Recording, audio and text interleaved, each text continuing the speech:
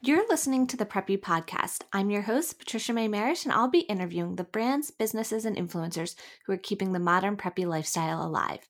Each Tuesday, I'll bring you a new episode. But if you're craving more preppy, then shop the merch at thepreppypodcast.com and follow at The Preppy Podcast on social media.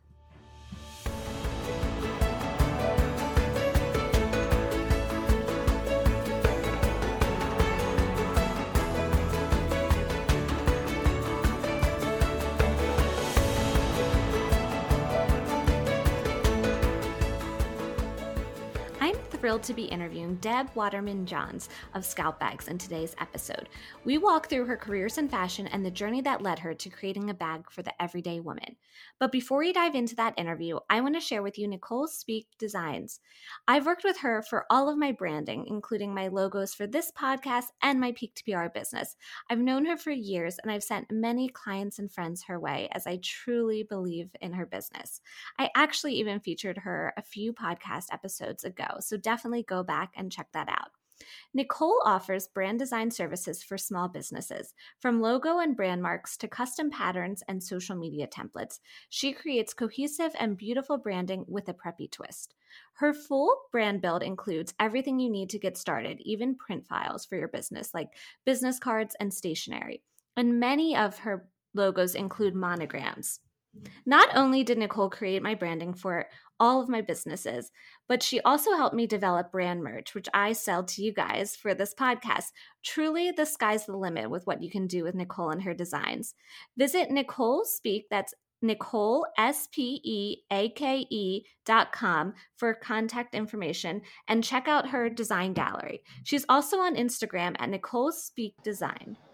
All right, so why don't you tell everyone who you are, where you live, and what you do?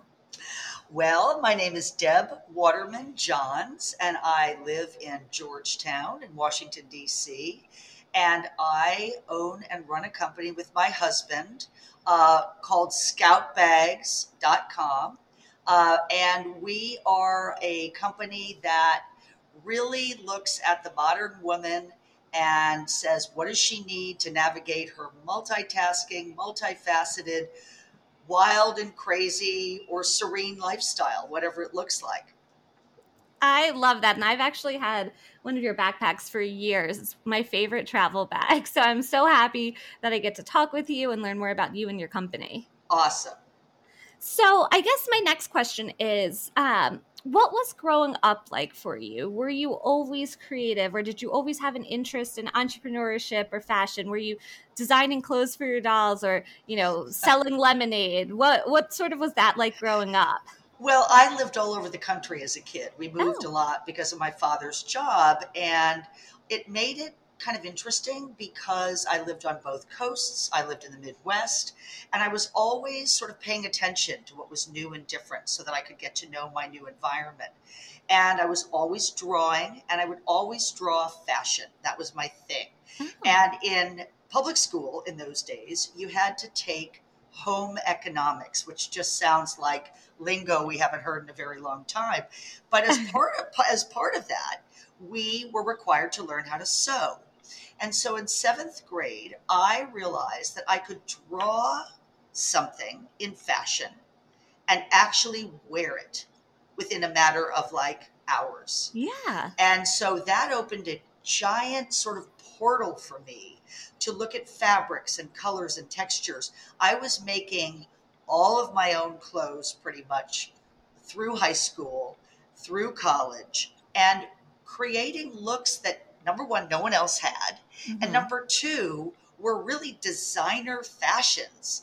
And I would show up in high school in like Betsy Johnson, Pierre Cardin, like whatever I thought was sort of fun. And it really was a wonderful way for me to experience the beginnings of what would become my fashion career.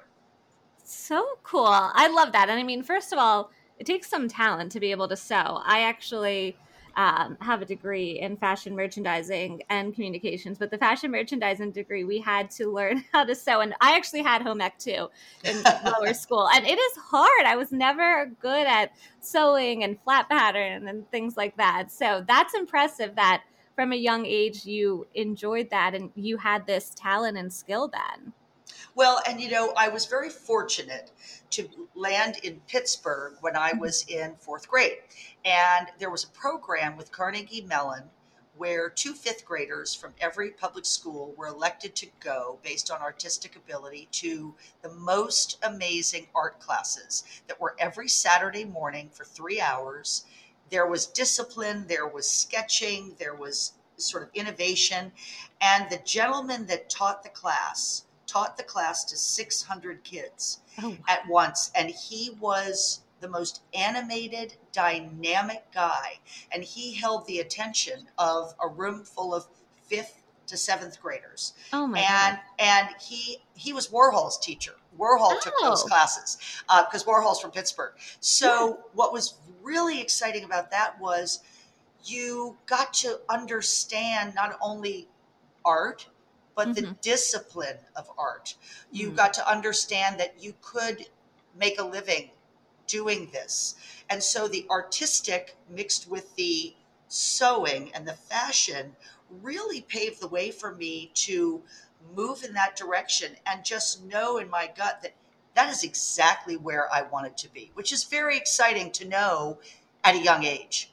Exactly. And I mean, it's great that your parents that, took you to these classes or found these classes and kind of nurtured that to then and supported your dreams, it sounds like, with Oh, that. completely. And I am one of three. I'm the middle child. I'm a classic middle child. I am, for whatever that means. But my older sister is amazing, but she was always doing things exactly the way you're supposed to do them. Uh-huh. I on the other hand would find the road less traveled. And my father, I have a younger brother, but my father always looked at me and my mother as just human, not male or female. And so I was also someone who did a lot of sports growing up. And I tried out for every team. If I didn't make that one, I'd move on to the next. And that also teaches you discipline. It teaches you teammanship, which when you start to run your own business, you need to really know about what being on a team really feels like, both from the leadership side as well as the membership side. So all of those early influences, I don't think can be stressed enough. And as we navigate the world, look at our own children and sort of these future generations, it's important that we look at the youth and say, what can we do to foster that path? What can we do as adults that have been there? Yep. I love all of that. So now, did you end up going to college? And then if so, did you pursue something that related to art or fashion? Do you want to talk a little bit about that? Sure. I went to Cornell University, and Cornell, I wanted to do an Ivy League school because a lot of my family had gone to Ivy Leagues, and I just looked at that as kind of for me, the pinnacle of academic, it just elevated potentially for me coming out of a big suburban Pennsylvania school, a little bit more. It got you on a track. It got you focused. And so Cornell has a program, a Bachelor of Science in Textiles and Design. And so I knew that I would also be getting a lot of the literary background. I would be getting a very dynamically diverse education, which is what I wanted.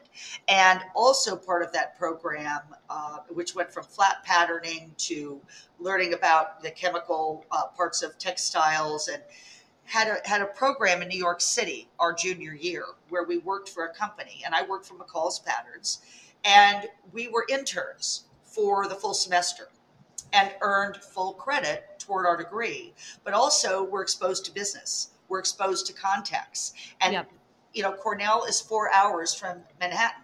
So if you want to be in that world of fashion, you're not just around the corner the way FIT or Parsons or Pratt or any of those other really wonderfully design-focused schools are. I think Rhode Island School of Design and Cornell were unique in that they were not right there in Manhattan. So having that program was an incredible opportunity to meet people who could help me carve out that route that I was looking for in the world of fashion. Definitely. Wow. That sounds like a great experience. And it sounds like you found your passion so early and you were able to hone in on that throughout the time, which is so nice. I feel like so many people don't necessarily know what they're into or what they're talented at, or what they really enjoy. So it's great that you were able to find that. And I'm sure it's had ups and downs throughout the year, which we'll talk throughout the years, which we'll talk about a little bit more later. But that's amazing. So what was your first career after you got your degree then at Cornell? What did you go on and do first? Did you work with another designer or? No, I actually had the opportunity when I was doing my final presentation Mm-hmm. during that semester. We all had mentors who Okay. worked us through our various spots. And one of my friend's mentors, after my presentation, just kind of came right up to me and said, "What do you want to do when you graduate?" And we were juniors, so we had a Mm-hmm. full year of education after that semester. And I said, "Well, I honestly really fell in love with the magazines that I was exposed to during the time that I was at McCall's when we did our PR and that type of week or two at McCall's." And she said, "Well, how about Vogue?" Oh. And I said, I was like looking over my shoulder, like, is this a joke? And she was this beautifully dressed, very pulled together, sort of silver fox. She was this Mm-hmm. kind of just gorgeous woman. And I said, "Well, what about Vogue?" And she said, "Well, my best friend works at Vogue. You want to meet her?" That was how it went, I Oh my promise. gosh. And so I went over and met Susan, who was the copy editor at Vogue, who Uh-huh. was awesome. And she said, "Listen, I can't get you in here, but I can introduce you to the people who can." And Okay. she said, "I will introduce you to various editors." And one of those editors really saw me as being someone who could be valuable in the equation of her department. And she was the fabrics and trend editor. Oh. And for 18 months during my final summer before I graduated and my final year at Cornell, I interviewed at Vogue probably 4 times and got the job as an assistant editor right Oh out of my college, gosh. which That's was amazing. That's a so, dream. yeah. And we can never underestimate how incredible it is to meet people Yep. who see something in you and offer that platform to say, "Why don't you try this? Why Hmm. don't you see if this?" And I will forever be grateful to those women who said, "Let me take a chance on you and let's see if this works out." And it did. Definitely. So, how long were you at Vogue? Did you stay there, or did you go to other publications? What was kind of your journey in the magazine world? Well, I loved magazines, but more than that, I loved the fabric, the color, and the designers. And my Mhm. boss, Vogue, I was there in the 70s and early 80s for a number of years. It was absolutely the most incredible time to be in the world of fashion. Definitely You the know, glamour back then, Oh, and oh. yeah. I mean, there was no cost was too high and no Hmm. photo shoot was too extravagant. And they were sending 15 editors to Paris to cover the collections. And, Oh my gosh. and we were all going to Studio 54 and all the clubs at night because we would get in because we worked at Vogue, which was Yeah. really fun. So at the end of the day, my boss, who I love dearly, she's still a very good friend of mine, said, "Listen, I am not going anywhere. And the only place you can go in this department is to take the position that I have." And she said, Uh-huh. "So my recommendation would be to go out into the world of fashion.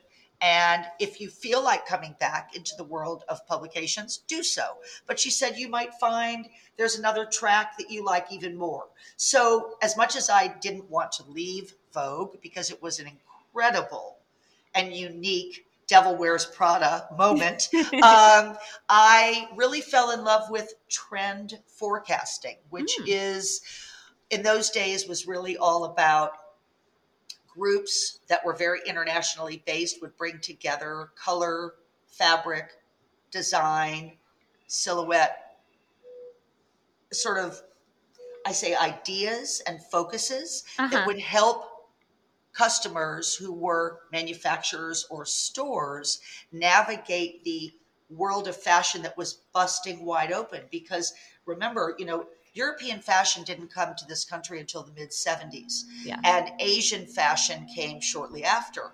But we were not a globally diverse fashion world until late 70s, early 80s. So I was in it when people were trying to navigate making their goods overseas. They were trying to navigate shipping and fabric and all of that wild stuff that are the components of a successful fashion brand.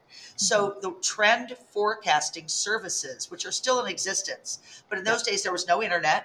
There was no ability to share ideas that way. So people, I mean, I would go to a photographer's studio in Paris and select on a light box the images from the shoots, I mean, from the shows that we could use as our trending. So there was no other way to do it then. Uh-huh. So the trend services made a huge difference in helping companies who wanted to grow, who wanted to become more globally aware and effective navigate that. I think we had 1,200 international clients Wow. that we worked with. It was fascinating. And I'm sure you got to travel a ton for it then and see all these great places and meet all these wonderful people. Yeah, I started doing my travels to Frankfurt, Milan, Paris, and London because that's generally where the large textile shows were, as well as the collections.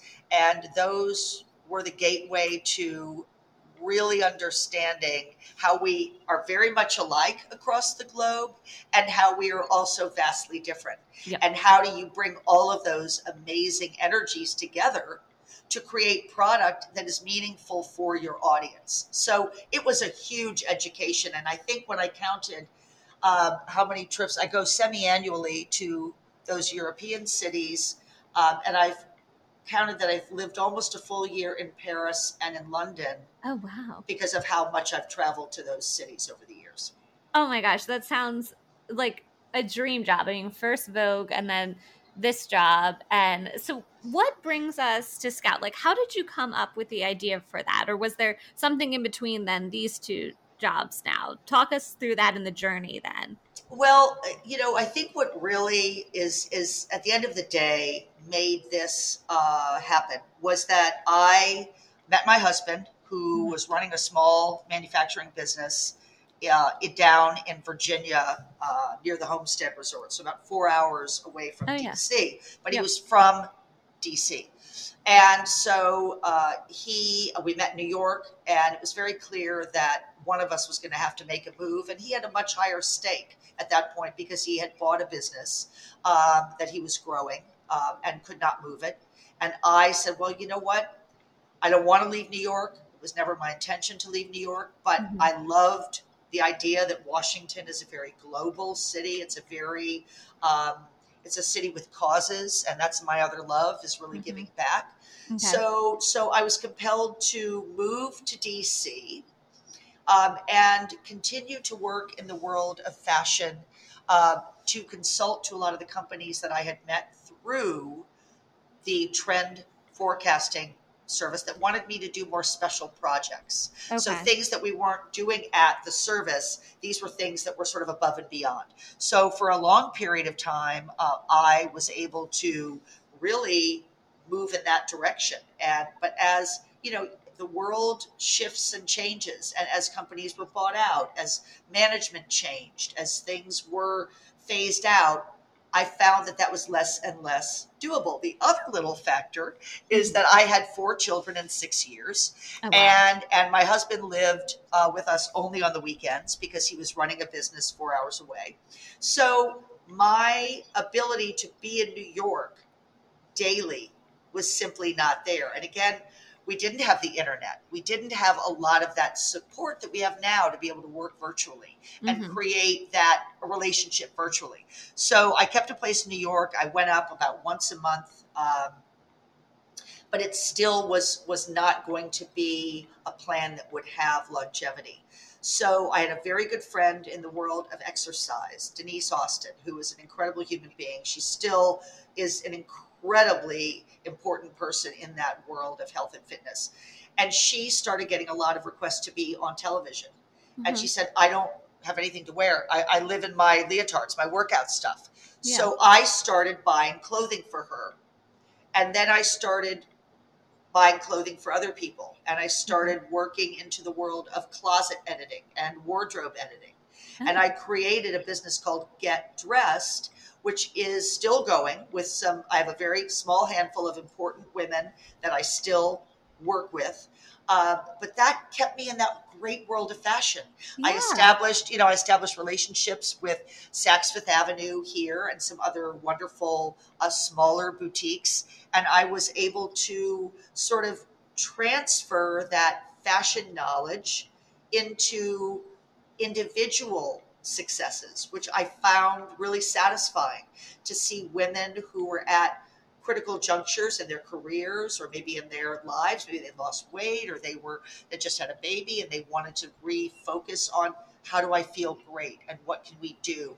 And my youngest ever client was 11. Because there was a lot of sort of esteem issues going on with this young lady. Mm-hmm. And we were able to help her feel potent in her own skin. And fashion is a small part of that, but it is a part of that. And my oldest client was in her 80s. So I think I've learned to really understand women and work with women and what do they need and who are they.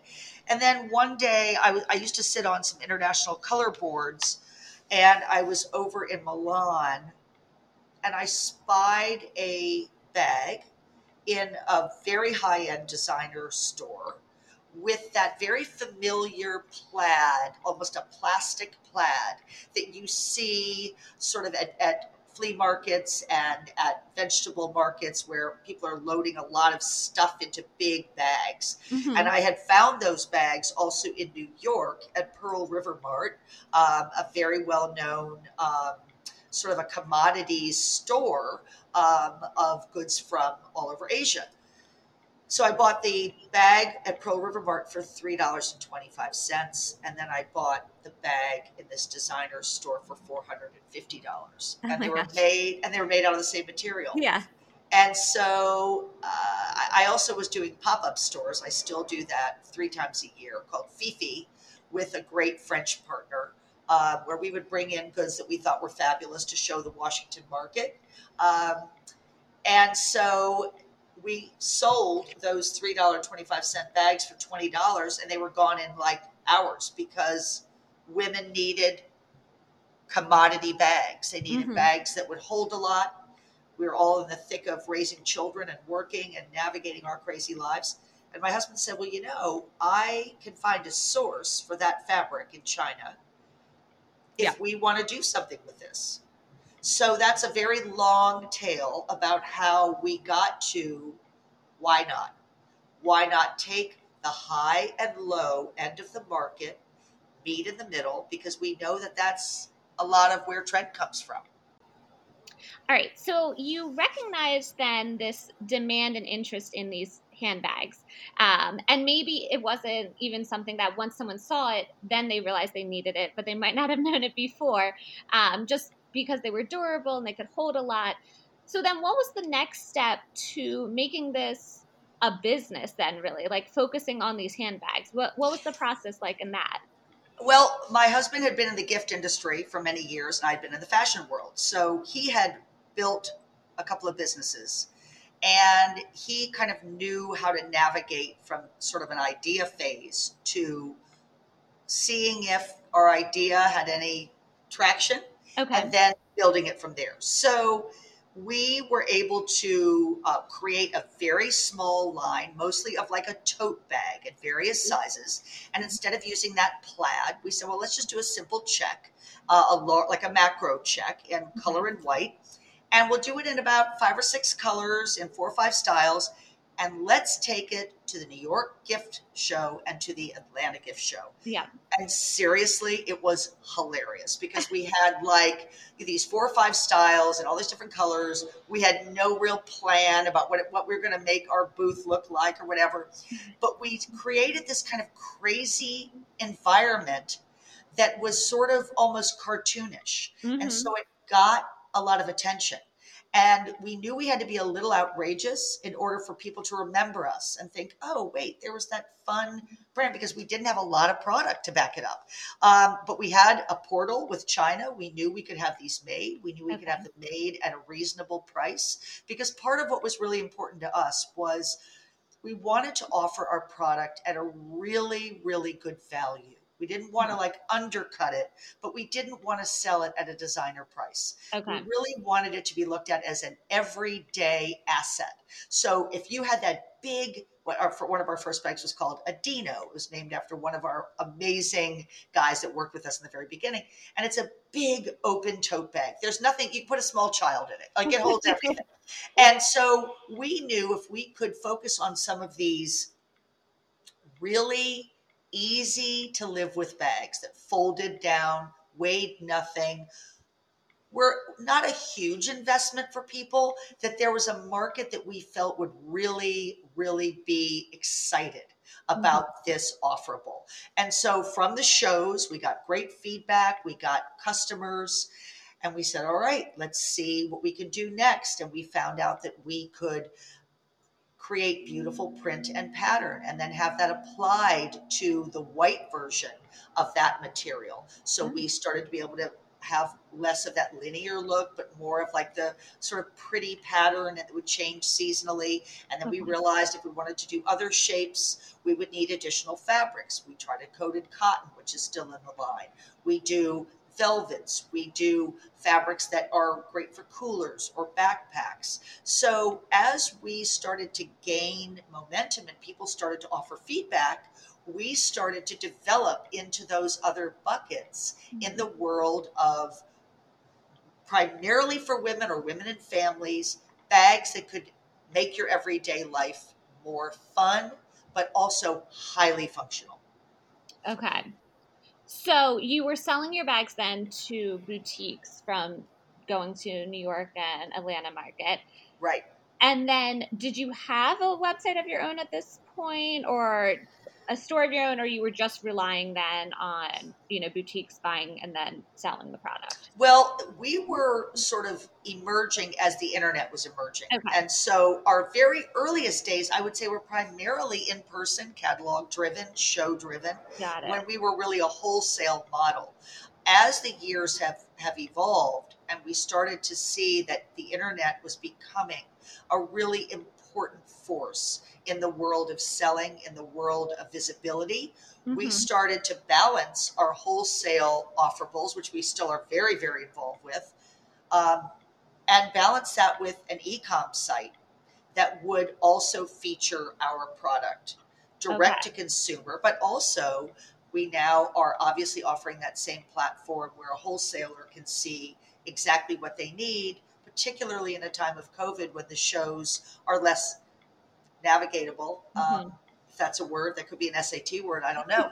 But it's much more difficult for people to be there in person. We know that the internet is invaluable. So we're very glad that we were in early on the internet balance. And now the internet, between our own site, scoutbags.com, and Amazon, and Zulily is another very big user of our product on their site, that we are more heavily in e-com than we are in wholesale. But wholesale is still critically important because we know that small boutiques offer great curation, great mixing of product, personality behind a brand. And we really love that our best retailers are all in with Scout. So that's exciting for us too.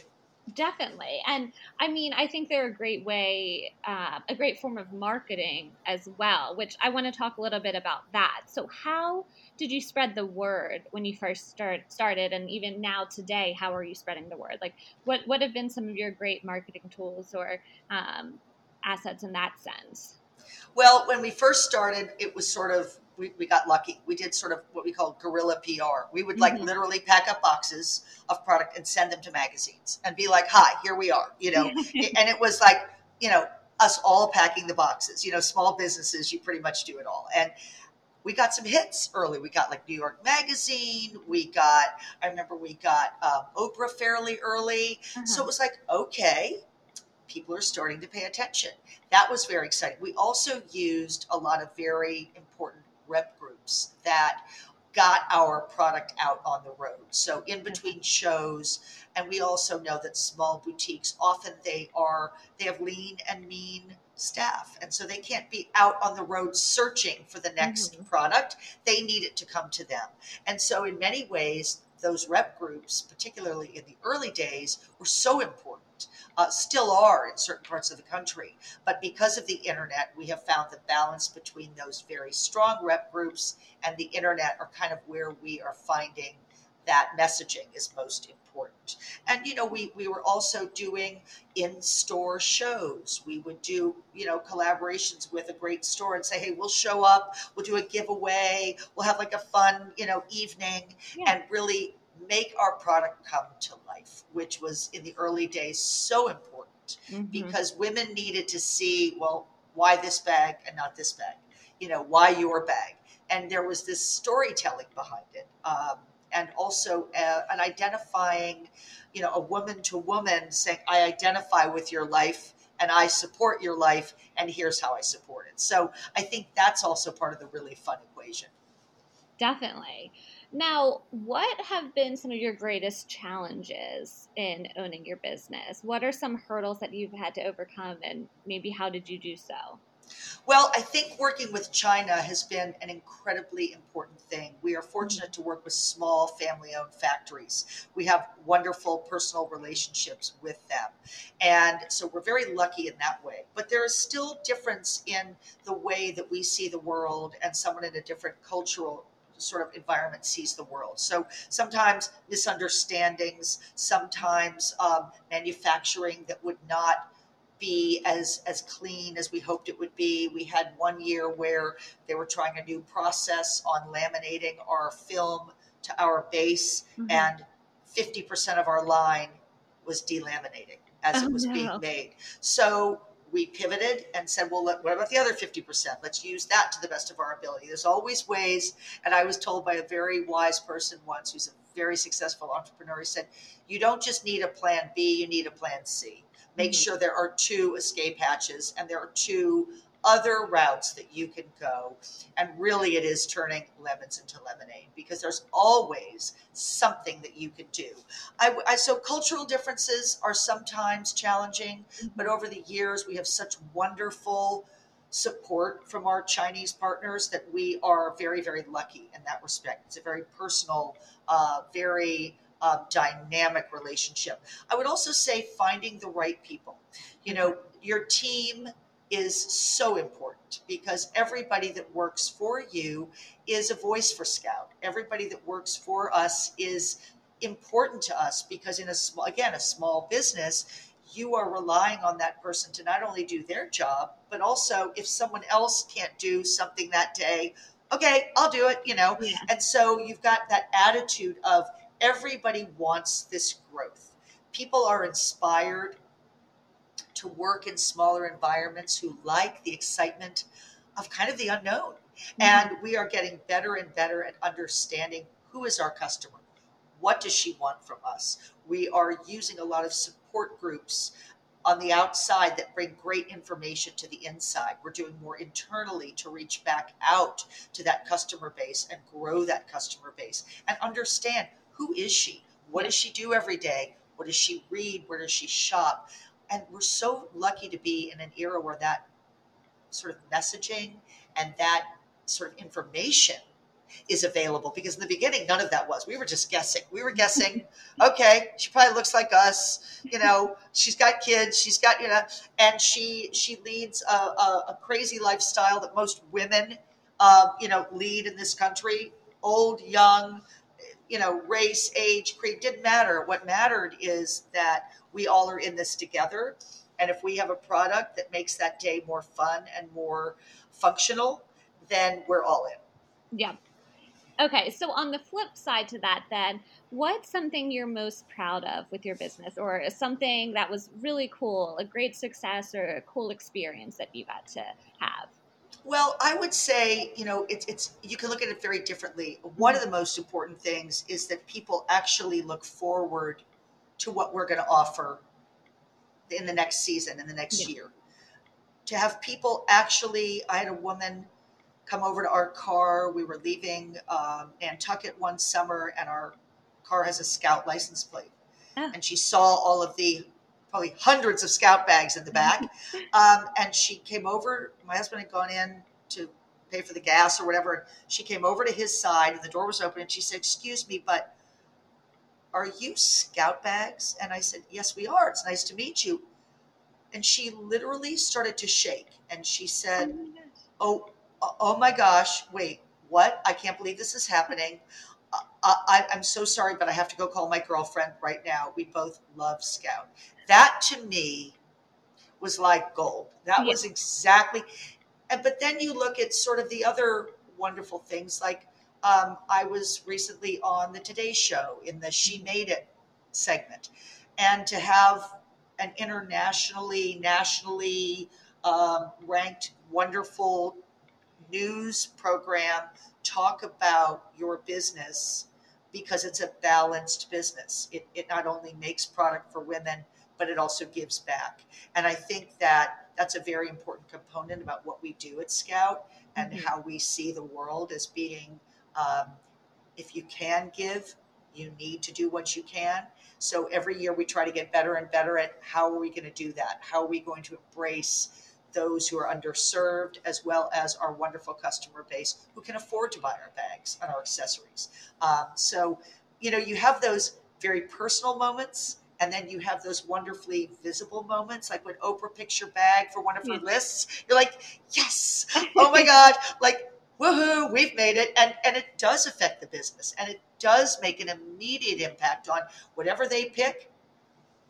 That's going to be a popular bag for a Yeah. while on our website. So, but those personal connections are also critically important. And I will also say we do a program of bags for shelters, local shelters. We're very Okay. much about grassroots. And I looked out my window one day and saw an older woman who was navigating her cart of her personal belongings, and she had one of our bags over her shoulder.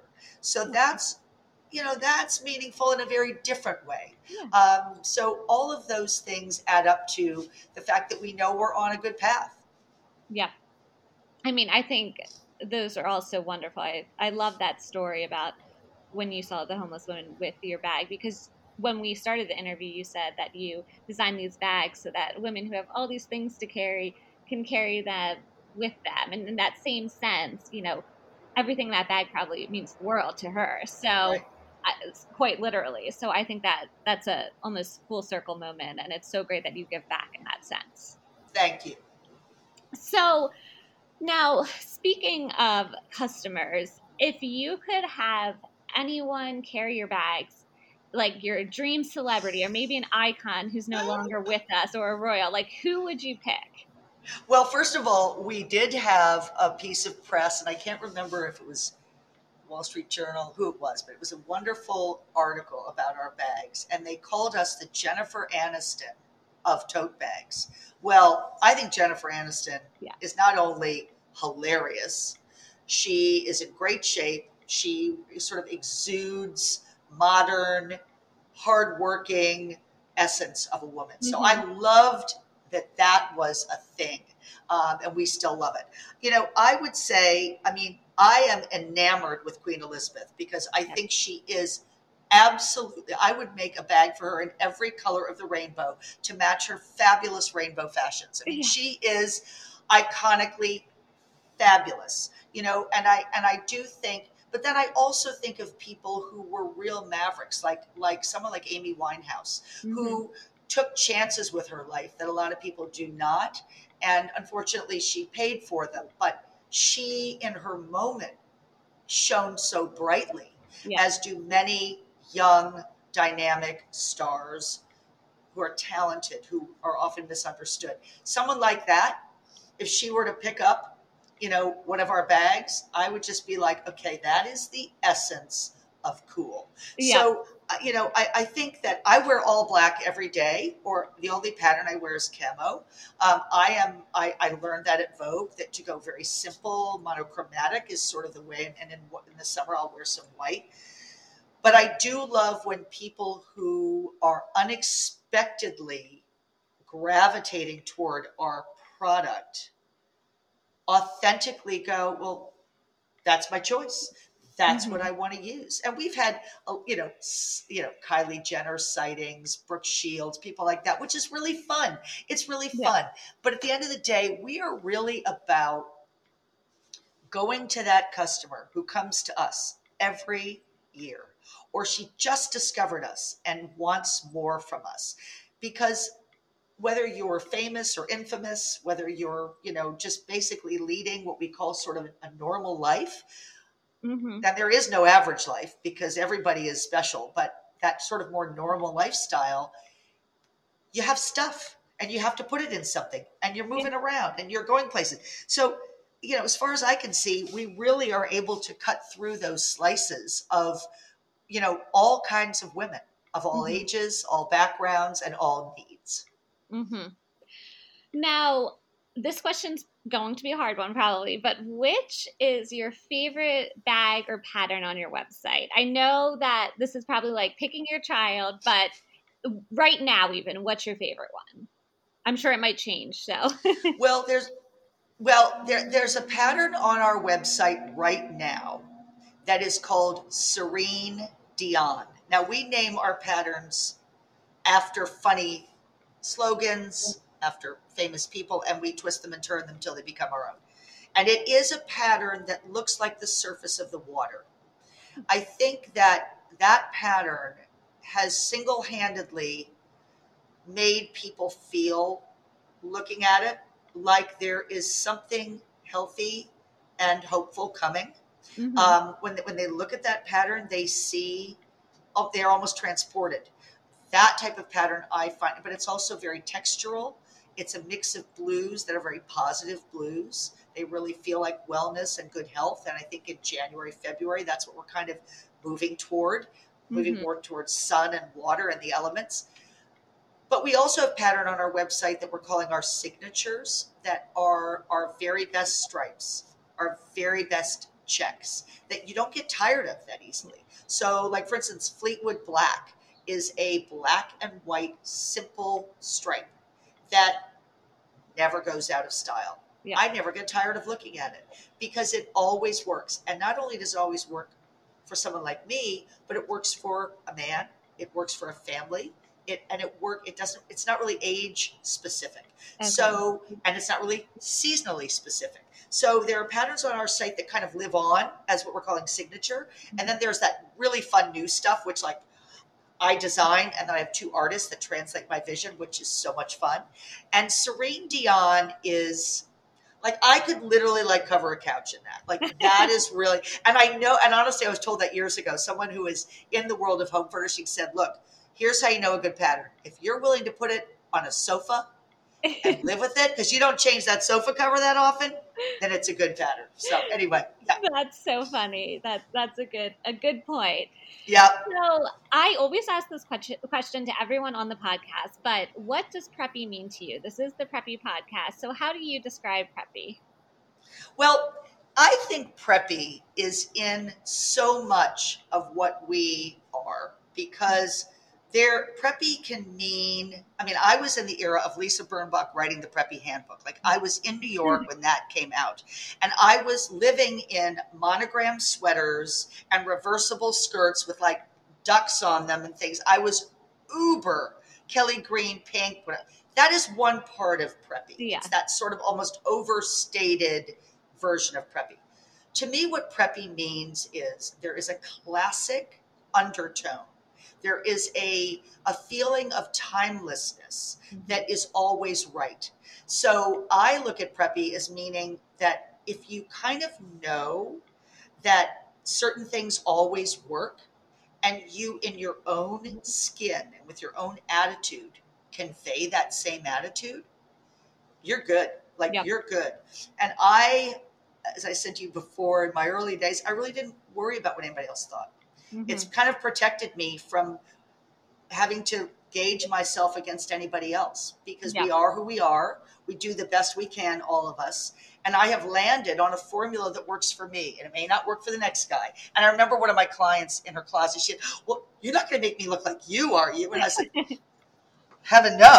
But what I do realize when I do closet work, when I do the development of Scout, when I work with women on what they're looking for in their style equation, what lasts in a closet is fashion that doesn't time out. Mm-hmm. What lasts in the closet is fashion that we put on and we instantly lower our shoulders and we just go, okay, I'm home. Yeah. And I think preppy means a certain level of knowing that there is a timelessness in the equation that is style in our world. And again, there is that overt side that's pink and green, but that to me is not the essence of what preppy is. Yeah. And so that I would say is how I like to view that word. I think that's a great answer. So what is maybe a sneak peek or something on the horizon for you and Scout that you can share with us? Maybe a new print people can look forward to later in spring or summer, or a new style, or I don't know, any sort of sneak peek or preview that you can share with the listeners. Well, what's really exciting is we're starting to become a little bit more of a lifestyle brand, not only in the world of storing your stuff, carrying your stuff, but also in our prints and patterns and our style quotient. Mm-hmm. Other people are now who are making product that sort of aligns with our look are saying, why don't we collaborate? Why don't we do something together? So we just launched Teleties, which we're really excited about, that embed our pattern in their wonderful hair accessory. We also launch our pattern on a company called Swig Life, which is a drink line, which we did last spring, and it has done incredibly well. And we're launching the new collection in like the next week or so. Ooh. We are doing a line of bed linens and throws and things like that with another wonderful person that, you know, is an expert in that field. We're going out to a lot of the experts who have mastered their world of product. Mm-hmm. And we're saying, well, how can we align our brand style and feel with what you're really good at? Because our customer who loves Scout wants that print and pattern and color and style equation to be a fuller equation. So that's really exciting. We also found, because of the pandemic, that a lot of people were gravitating toward our larger products, our big bags, our storage bins, because people were either leaving their apartments, maybe moving back home, they were more nomadic than they have been, and they had to store things. So a lot of our larger products were getting tremendous visibility and use. And so we are taking that as a cue to develop more large product. Mm-hmm. So we're going to have a wonderful collapsing storage assortment that is going to be really, really fun. And that's going to come out in like Q3 and 4 of this year. And then, you know, we always are finding new fabrics. We found this incredible polywoven fabric for beach bags. And we tried it last year, dipped our toe in the water. Stay tuned for Q2 of this year, which is kind of like the April to the June timeframe. Okay. Brand new versions of that, and then into the fall. So, you know, there's always, we realize you have to surprise and delight constantly. Mm-hmm. As much as people want to come to you for what they know, they also want to come to you for a surprise, for what they don't know. And so we hold back a little, and then we kind of release it, and we just get like a really fun reaction, particularly on all of the social portals we're all managing these days. Yeah. No, that's so exciting. I can't wait for the bed pieces. I love home decor and things like that. So I think that'll be really fun to see, you know, some of your pieces in that aspect. Thank you. So my final question is, where can people find you? Can you let everyone know your website address, your social media handles, anything like that, so that they can follow along with you or shop? Well, we're scoutbags.com, and we love getting new people to the site. We love getting returning people to the site. We also are excited to say that we're in 1,500 retail accounts across the country. So, please, our store locator on our website will tell you where those stores are. There are too many to mention, and we're so grateful for those partnerships. We are also available on Amazon, and Amazon carries a little bit different sort of version of the line in some cases. Zulily has also carried our line consistently, and that's a very exciting portal. And then, we are on Instagram, Facebook, Twitter, and it's Scout Bags. And honestly, we would be thrilled to have any of your wonderful listeners join us in any of our journey to continue to make Scout Bags more and more potent and more fun. Frankly, you know what? When you look at the patterns, you think, why not carry a fun bag? Why not carry a great bag that makes me happy as well as gets me through my crazy day? Yep. I love that. Well, thank you so much, Deb, for joining me today and sharing your story. I loved hearing it and learning, and there was just so much great information that you shared. Well, I appreciate you inviting me on, and it certainly was a total delight, and I can't wait to listen to your future casts. Thank you so much for listening to the Preppy Podcast. I hope this put a little prep in your step for the day. Please subscribe, rate, and review on wherever you listen to your podcast, and follow along with @the Preppy Podcast on social media.